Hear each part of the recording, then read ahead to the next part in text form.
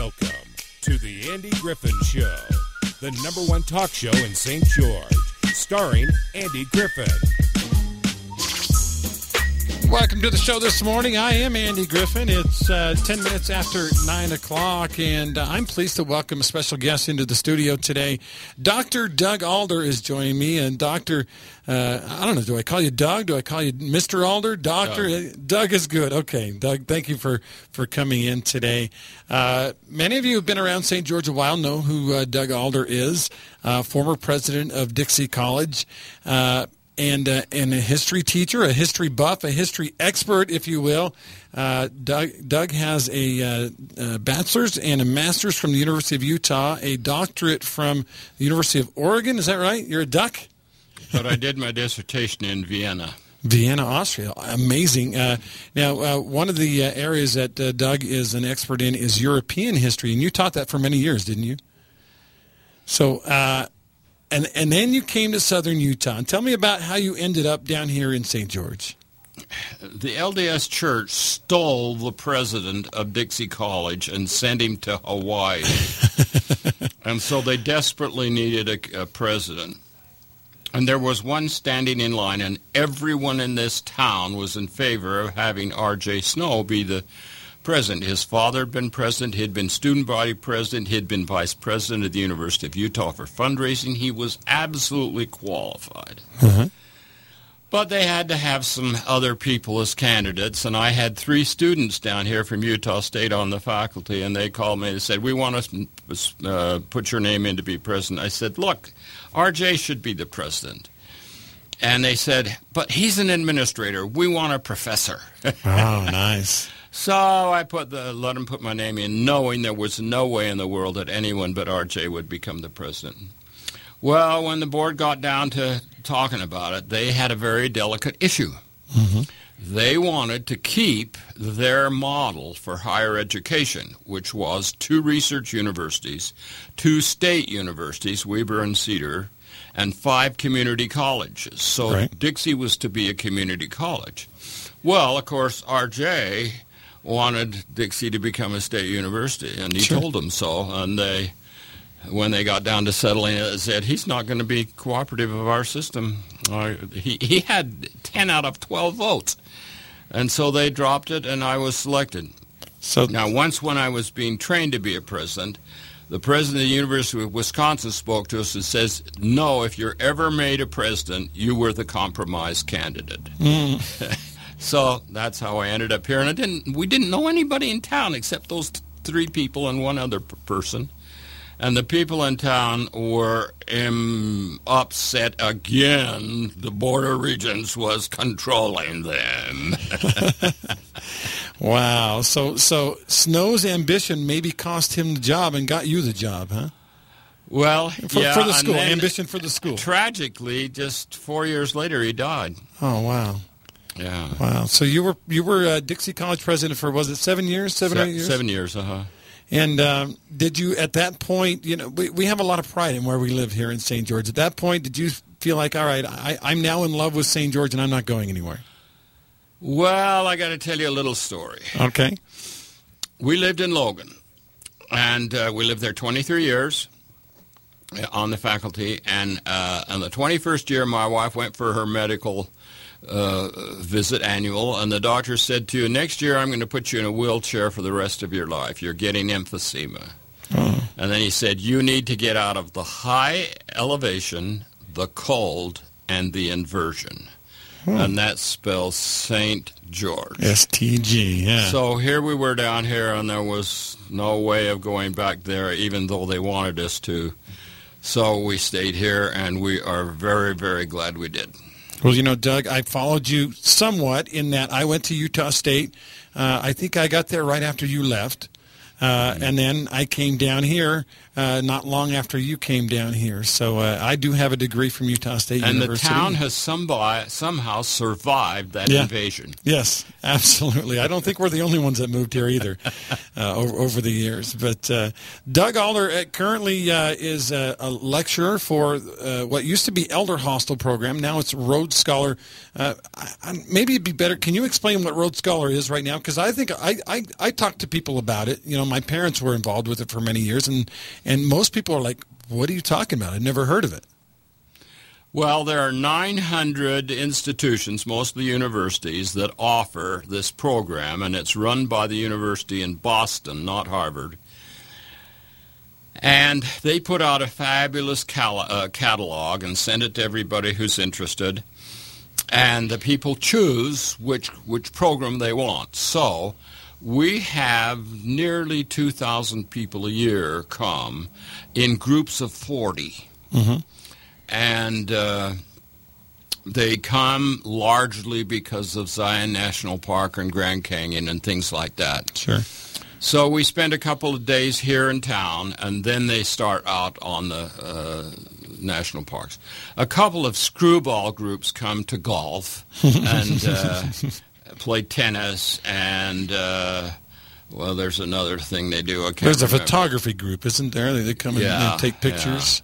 Yeah, but mostly they go to climb the mountains and hear the stories of the national parks. Yeah. And my parents were for a long time hosts. My dad was a geologist on these tours, and my mom was one of the hosts. And that's where they got to know you, Doug. And they speak very highly of you, first of all. And I'll show you. I'll tell you why they do. Because what I do with those people is pure ham, and they like it. Well, you were telling me a little bit about it. You actually become different characters in helping illustrate the history of St. George. Maybe you can tell us a little bit about that. Yeah, I play Orson Pratt and Erastus Snow and Judge McFarland. And watch out on the Judge McFarland, because one of the people in that courtroom is going to be found guilty. Uh-oh. Yeah. Guilty of taking his irrigation out of turn. Uh-oh. And we here live in harmony, and I'm in charge of enforcing it. Now, I would imagine, I mean, we're joking about it, but water rights were probably a really big deal here in St. George back then. Absolutely essential. And you said that was an offense that and I get a big kick out of the people that come and they come and stay in the college, the university inn, and right across the street from them, there's a ditch that has water running in it. And they come in and say, these stupid people wasting water. And I have to tell them that that's the pipe that delivers the water to the irrigation spots. Yeah. Yeah, you have to explain to people that this is, in fact, a desert, and even the water we're looking at across the street here in the park is secondary water, not potable water, drinkable water. No. However, in the early days, that's what they did drink. That's true. That's true. Our constitutions are a little more delicate nowadays. Now, I got to tell you a little story. Okay. We once had a mayor named Anthony W. Ivins. Does that name come anywhere to anybody? That sounds familiar, yeah. Well, he was mayor during the Depression and was able to get money to put the water coming from Pine Valley into pipes instead of ditches. And so the ladies were able to turn on their water tap and get water, not poop. And so it wasn't until clear up to 34 that they got clean water in the house. Wow. 1934 was almost, my dad was born in 35, so. Well, so that's why most of them had a well. Okay. Yeah. Yeah, so you can get water that was a little more pure. Yeah. A little bit. I wanted to talk with Doug, since he's a historian, a little bit about what he's good at, and that's talking about the history of St. George. We all kind of know the basics, and things, but maybe if you would illustrate a little bit about what it was like when the pioneers first came down here. All right, now let me tell you, there's a certain man who has a slight influence in this community named Brigham Young. Yeah? Brigham Young was counselor to Joseph Smith, and Joseph Smith developed what's called the Mormon village system. He rejected the 640-acre, what are they called? Great pieces of homesteads. Because the homesteads spread the people apart from each other. He believed that they should live fairly close to each other. Now, I don't know that he knew what he was doing. He knew he was copying New England, but New England copied Europe. And the European system to this day, the people live in the village and go out to the farm, which is just 5 acres. So that's what they did was when they got here, Brigham Young did not want 50,000 people gathered together in Salt Lake City. He wanted them spread all over the land. Yeah. And so he drew up a little plan of what the village was like, and it was blocks of 10 acres with 8 one-acre lots on them, and the women raised the family's food on that, and the children were the slaves, and while the husband and the oldest son were out farming. Okay, so when this town... Oh, well, why did they come here? Yeah, why did they come here? I want to read you something that I hope everyone has heard. That's a lot of fun. Early in the time they were there, they sent us an exploring party all over the state.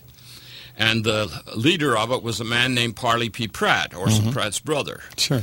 And this is what he said when he stood up on the Black Hill and looked out. And he said, it shows no signs of water or fertility. A wide expanse of chaotic matter presented itself, huge hills, sandy deserts, cheerless, grassless plains, perpendicular rocks, lone barren clay, dissolving beds of sandstone, lying in inconceivable confusion. In short, a country in ruins. It is dissolved by the pelting of the storm of ages, or toward inside out or upside down by terrible convulsions in some former age. How's that for a description? That's not real flattering of what he... I think we should use that in the Chamber of Commerce and send it to everybody. Yeah, the A to Zion. Have that be our tourism advertisement right there. Yeah. But Brigham Young was concerned. Brigham Young was politically astute, and he did not want Arizona to become the headquarters for some other group like the Mormons, such as the Methodists or someone else. And then there would be the same clash that they had had in Missouri and Illinois and so forth. Sure. So he decided to get serious about the area below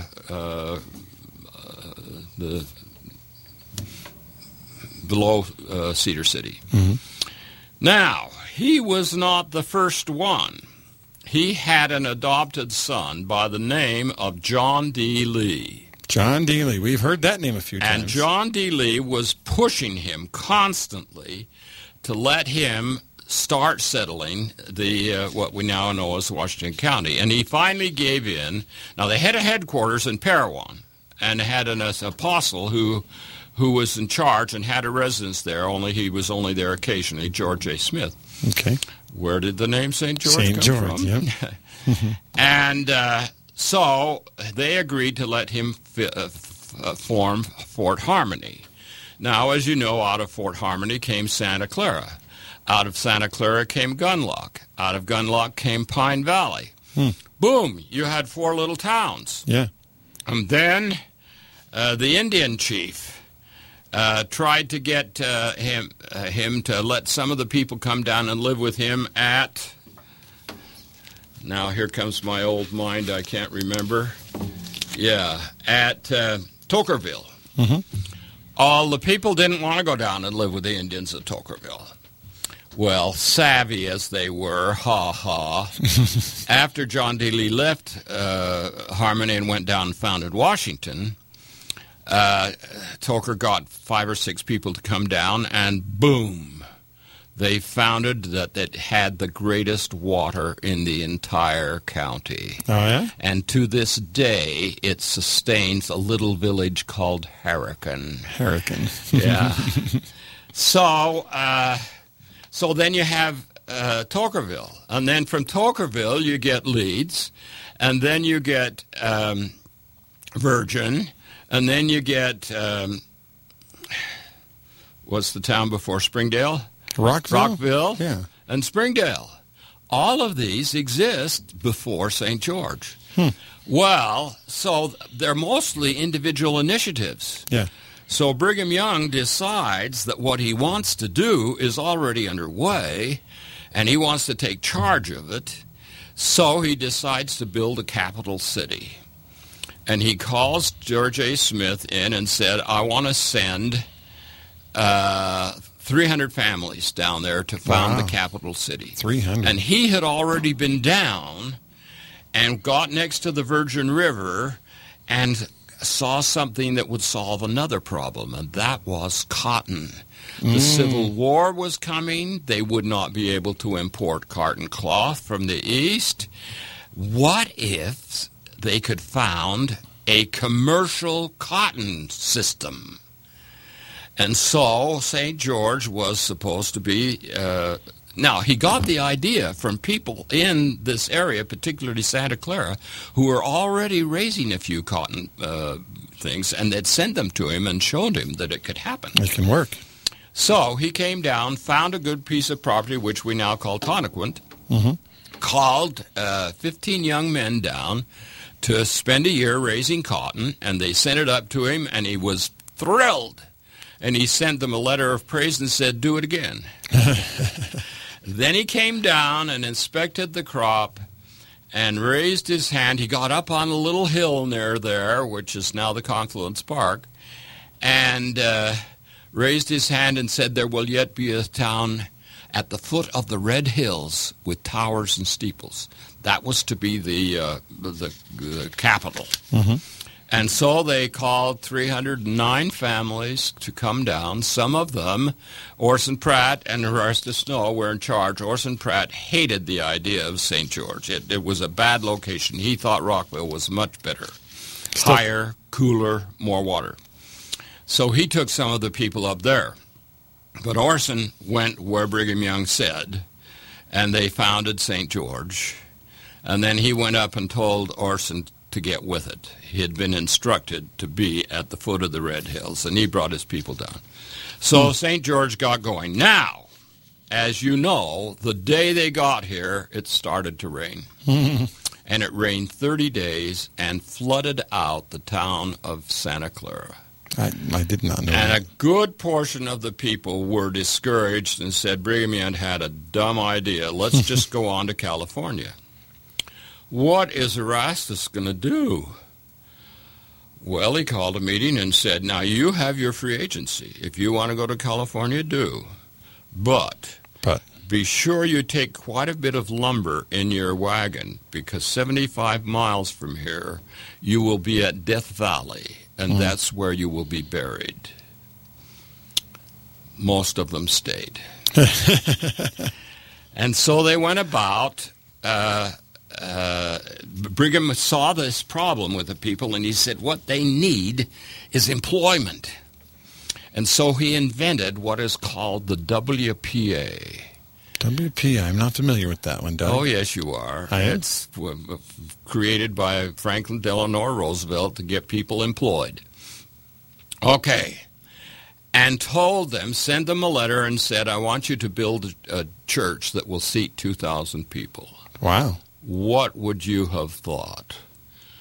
Well, we don't have 2,000 people. Yeah, you do one. have 2,000. Are there? Oh, there's 2,000 down at that point? But you brought 2,000 people Okay. into 309 families. Okay. Oh, my God. How in the world are we going to do that? How would we make, and yeah. how are we going to change Brigham's mind? We aren't. So he got out his list of people and started figuring out how to build a construction company and how to finance it. And Brigham Young told him that all of Iron County and Manti area would send their tithing down to help build the building. And then he got several companies. One company was to quarry sandstone. Mm-hmm. Now, what year are we talking right now? What? What year are we in? We're talking 1865. Okay. As when they actually started, but they started planning it earlier. Okay. They got here in 1861. So you got one company working on the sandstone, getting it out of the hills. Sandstone. Yep. Then he had to have a rough carpenter company that would work on the foundation and the ceiling. Then he had to have a finish carpenter company, and then he had to have people who took the sandstone and made it into bricks, either rough or finish. Mm-hmm. Now, if you go over there today and look just west at the school It's rough sandstone. The tabernacle is finished sandstone. Oh, okay. Okay, so they waited for the plans. And he said he wanted them to build a building that seated 2,000 people. Sure. And Erastus just about collapsed. Well, then came the plans and said, we only want you to do 1,000. Oh.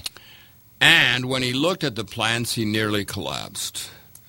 They were a 100% copy of the Old North Church in Boston. Oh, really? Which is a 100% copy of the Methodist Church in Manchester, England. It is New England architecture. Perfect. Mm-hmm. A substantial national building. Well, and then it said, we know you can do everything except the glass. Don't worry. We'll order the glass in New York and send it around the horn, and when it gets there, we'll send you a message, and you go get it. They went to work. And, of course, there's no Panama Canal back then, so the word to say around the horn, they have to go all the way around South America. Right, yeah. To get the glass. It has to go around South America. That seems like a delicate trip. To a place called Wilmington Docks north of San Diego, or north of Los Angeles, I think. Okay. And so they go to work. And they do very, very well.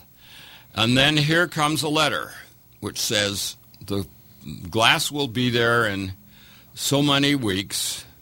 Take 6 wagons down to pick it up. P.S. You'll have to take $800 in American cash to pay the shipping costs for the glass. The Mormons didn't use American cash. Oh. It was all barter.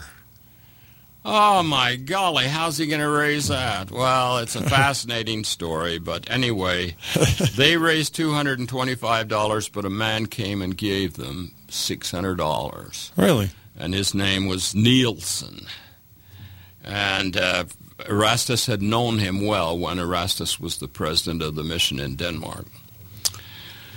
Well, so they went down, got the glass, and brought it back and put it in and did the second phase of the building, which meant that they could start the interior. They couldn't start the interior until they got the glass in.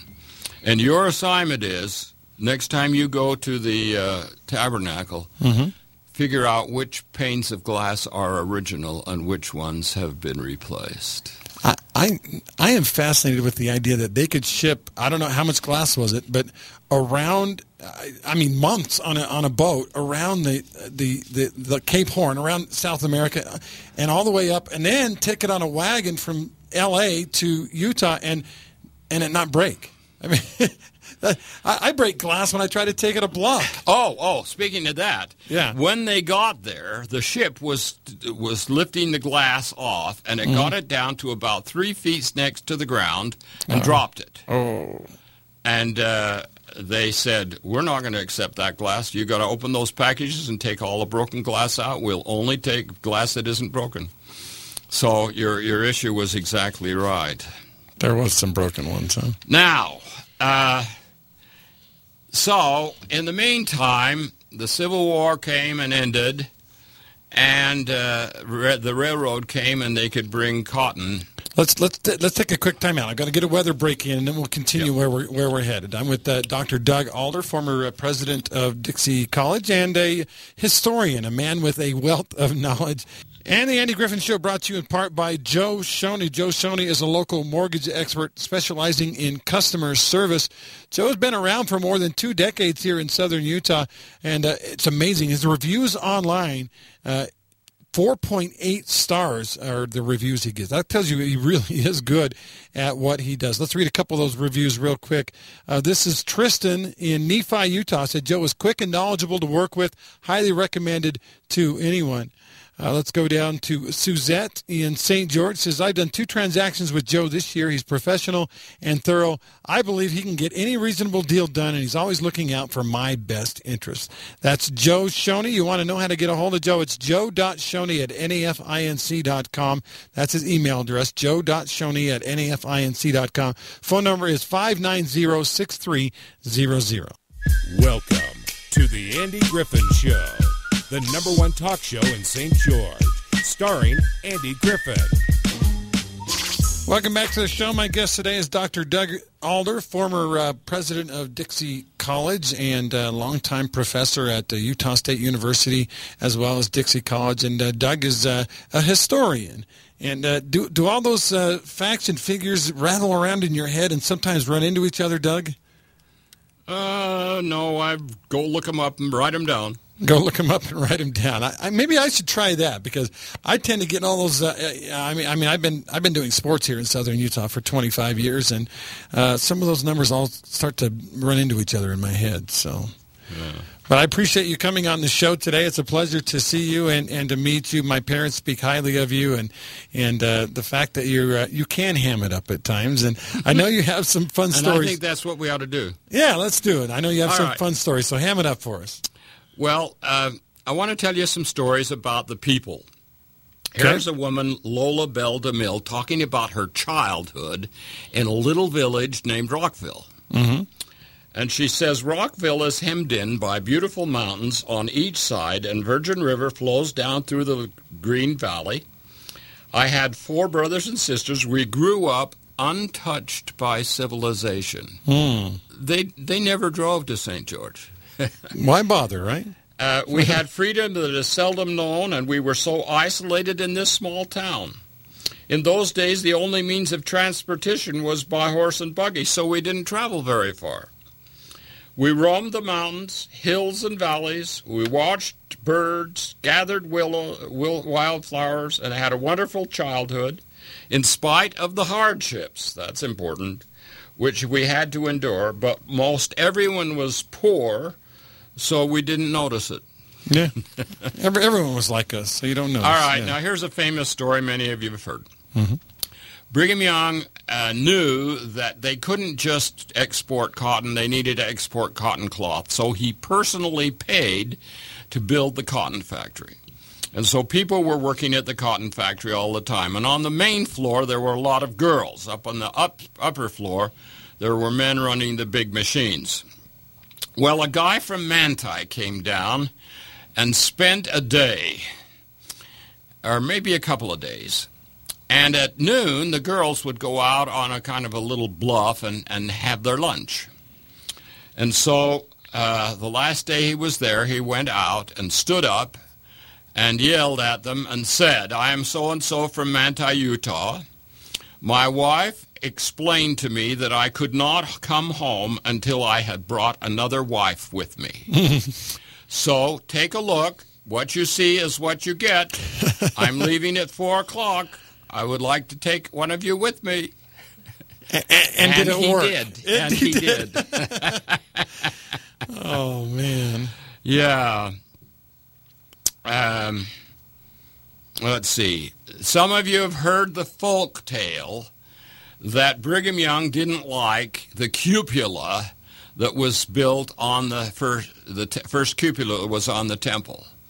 And shortly after his death, it was struck by lightning, and they replaced it with a larger one. Right. Of course, everybody's saying, well, Brigham Young arranged for it. That Brigham Young sent the lightning. Yeah. Well, we historians have searched and searched, and he never said anything negative about the cupola and said the temple was just as the Lord wanted it. So anyway. So that's an old wives' tale then. Now, have any of you heard of the feds coming down to arrest polygamists? Not really. Yes. Yeah, they the came feds after were going all over the state arresting polygamists, and finally they decided Washington County was in the state. So they sent people down, 2 guys down regularly, and they would stop at Silver Reef for the night and then go down. There were 2 girls that worked in a store there, and when they saw the feds, they sent a telegraph to a store in St. George and said, send us 2 chairs. That meant get ready. Get ready. That was the code. Okay. And so all of the polygamists went into hiding. Now, there was a very significant polygamist who was the president of the temple named Wilford Woodruff. Okay. He loved to fish. And there was a place called Atkinville that was built on a pond. And he knew the Atkin families, and he would go out there and fish. Well, in order to get away from the feds, he would go out there dressed in a woman's dress and stand in the pond and fish. Wilford Woodruff went in drag to go fishing. Okay. Too bad we don't have a I've told you the picture of story that. about Erastus Snow in Death Valley. Let's see. What does this other one... can't read that one. Okay. Now, a recent one that I personally experienced. Okay. When Dixie College was founded, the first year, the students went up on the Red Hill and wrote Dixie. Right. They were high school students. Okay. Well, then in 1916, they started adding some college classes, and those students went up on the Black Hill and painted a D. Big D, yep. All right. Now, each year, the students of those classes are expected to go up and repaint it. So the Dixie High School kids go up and do that one, and the Dixie College kids go up and do that one. Well, the first fall, when I was president, I figured I'd better go up there with them and participate. And guess what they did? What did they do? They painted me. Why would they do that? Okay. Now, you know about the Opera House. There's a fun tale there. There was a place called Silver Reef. Mm-hmm. And those miners loved to come down and go to see the vaudeville shows at the Opera House. And it was generally about a villain and a heroine. And so they were sitting in the second row, a bunch of them, and here came the villain with a weapon ready to get at the heroine. And so this miner pulled out his weapon and said, "Let her go!" Unfortunately, the person next to him hit his hand, and it shoot off and made a hole in the ceiling, which is still there. I guess he was. Maybe they were really good at acting, huh? And he believed it. Those are just a few little things. Now, I love to, when I'm teaching these Rhodes Scholars people, I say, now, you've got to raise a garden on a farm. What do you need to make your plants grow? Water. They all immediately say water. Yeah. And I say, well, we have a major shortage of water. Yes, we do. Now, I want to point out that John D. Lee was the guy who founded the first two towns, Harmony and Washington. Mm-hmm. We think of him with the Mountain Meadows massacre, but anyway. So, the pioneers had to live by irrigation. Where are they going to get the water? Virgin River? Virgin River. Yeah. Even better, Santa Clara River. Mm-hmm.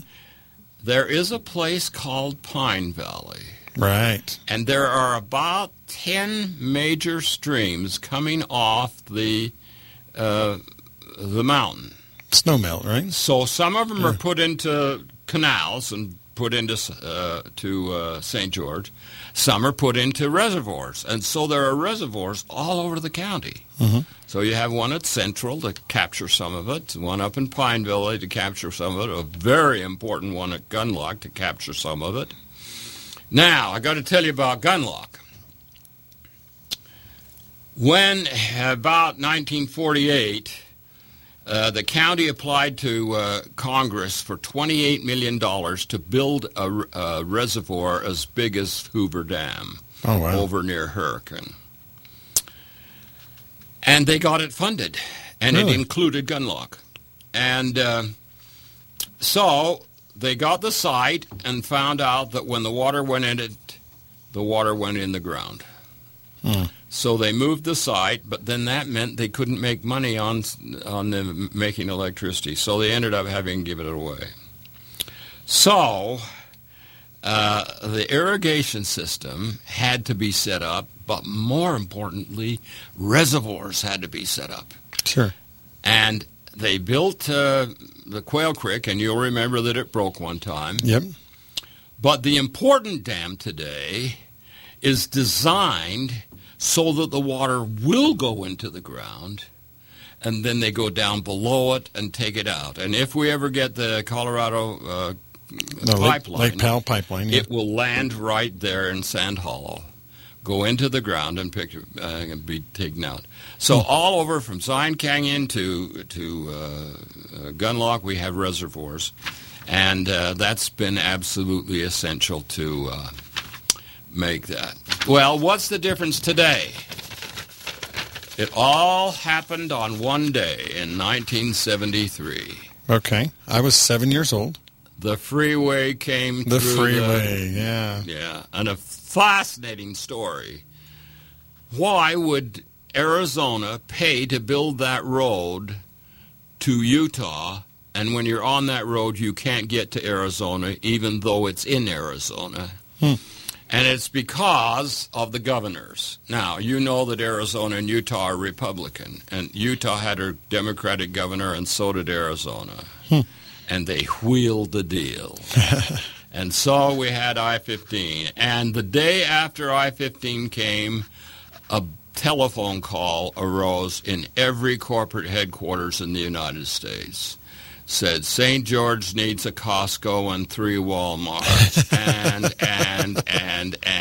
And if you go on Main Street today, there's no grocery store, there's no barber shop, there's no women's apparel. It's all for tourists. And all of the stores are out on River Road, and they're all national. Yeah. Yeah. Yeah. Huh. Okay, hotels... Yeah. Restaurants, pickleball courts. What is there, something like 90? I like pickleball, by the way. 30. Do you play pickleball? I do, yeah. And then there are 30 trails, and on and on and on. And we have become, and I want to point out high culture. We have 2 major art museums. We have 2 symphony orchestras. We have 2 major art museums. And we have a dozen theaters. Can you imagine? We used to have 1. Yeah. And then we have a little college that's become a university. When I was president, there were 2,000 students. There are now 10,000 students. Wow. In 1965, there were 5,000 people in St. George. There's now 100,000. I was stunned the other day to hear on the news that Logan is 50,000 people. Yeah. And Cedar City's less than that. And here we are. When you watch television and weather, you get the North and St. George. Yeah. Well, it's a whole wild new world. It sure is. It's still a desert. It's still short on water. But do you think we're limiting growth? They tried to limit growth when I first came and found out it really isn't legal. Right. Because if you limit growth, then the people just build a house 1 foot outside of the circle and go in and use all the facilities and live out there and don't pay taxes to the town. That's right. So anyway, it's a fascinating place to be. The air is good. It is, yeah. The sunshine is fabulous. The scenery is fabulous.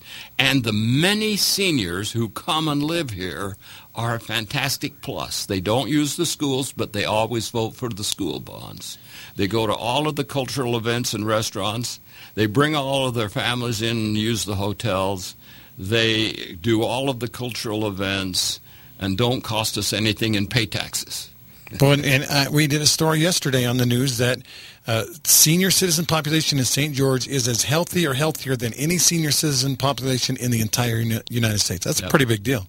And that's not funny. That is something to be terribly proud of. I love to tell people St. George is a town where people stop for the stop sign even if there's nobody coming on the other road. That's true. It's a land of order and harmony. It sure is. You know, I first of all, thank you again for coming on. I'm with Dr. Doug Alder. I wanted to ask you a little bit about water. You know, the history of water. You gave some of it and talked about the reservoirs and the rivers.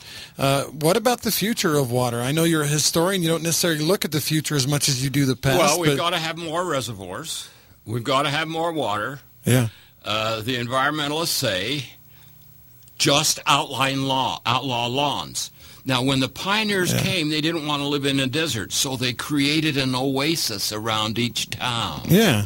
And now it is legally required to have lawn. In Las Vegas, it's legally forbidden to have lawn. My son's an environmentalist and wants me to run for mayor, and I told him I'll run for mayor and outlaw lawns and the next day be assassinated.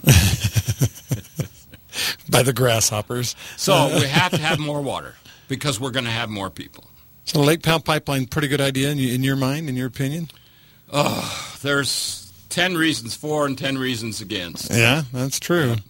That's true. And it's going to be very expensive. Yeah. Yeah, it will not be cheap. But if we build it now, it's going to be necessary eventually. If we build it now, it's going to be a lot cheaper than if we build it in 20 or 30 or 50 years, Yeah. right? Now, let me tell you a screwball idea. Underneath Pine Valley Mountain, there is water, and it flows to California. Oh. And the state does not allow us to tap it. Really? That's a national system. If there was any way we could tap it, we would be solved. And Las Vegas is taking a good amount of Pine Valley water in a canal to Las Vegas. If we had that water, would be fine, but Las Vegas would be terrible. Yeah.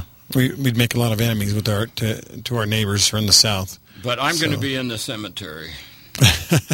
But they may not water the cemetery. Well, hopefully not too soon, Doug. It's it's one of those deals where we'd like to keep you around for a little bit longer so you can continue sharing your stories with us. I did want to talk about Dixie College a little bit. Now, your time as president was it being a professor? I know most teachers, they're born to teach. That's what they like to do. As a president, I don't imagine you got to teach as much as you wanted to. So did you enjoy very little. Did you enjoy being president then, or was it kind of hard? It was very hard. Was it? And my job was fundraising. Oh. And see, that's why R.J. Snow should have been the president. He was an expert at it. Master fundraiser. But we just had to raise all kinds of money. We created Hanson Stadium. Yeah. Yeah. Love Hanson Stadium. And we created the Gardner Center and 4 buildings. Got the Hazy building started and so forth. So now it was fun, though. I had great people to work with.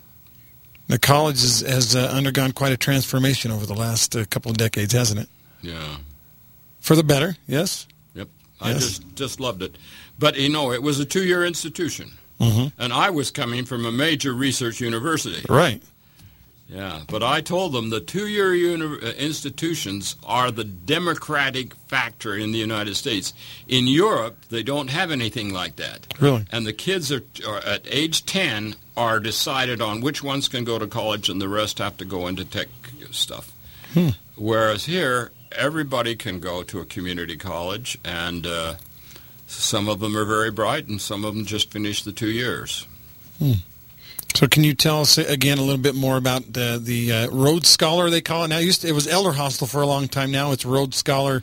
They bring groups. You said groups of 40 from all around the country. They pay. I mean, it's not a charitable institution. They pay the money to Boston. To Boston, and then we get reimbursed. And they basically come. Say you're in New York or maybe in Michigan and you want to see Grand Canyon, Zion National Park, you can come. Is it mostly for seniors or is it only for seniors? It's only for seniors. So they can come here, they pay the money. You have to be over 50. All right. Well, then I'm a senior. Yeah, you would fit in. I'm over 50. You would fit in. So they come here and basically I know my brother is still doing it, Eldon Griffin. Do you know Eldon? My brother Eldon Griffin. Anyway, he does that, and they'll go out to Bryce Canyon. They'll go out to Capitol Reef. They'll go out to several other places. Yeah, we are getting close time-wise, aren't we? Maybe you can leave us with one more, maybe one of your favorite stories about St. George before we go. Okay, I do another story? If you can. If you have one short one. We have about a minute. Okay. I did not mention Maureen Whipple, who wrote one book. Okay. And it was an attack on polygamy, and the major figure that she's attacking was the president of the temple, who was a major polygamist. And the book became a national, just top-level book. But the people in town did not like it. And a block from her lived a woman named Juanita Brooks. And she was jealous of this woman because she was a great writer, and Juanita was just learning. But Juanita ended up publishing 16 books, and Maureen only 1. But it was a big one. All right. Thank you, Doug Alder. Dr. Doug Alder, former president of Dixie College and great historian. Really appreciate spending time with you today. You bet.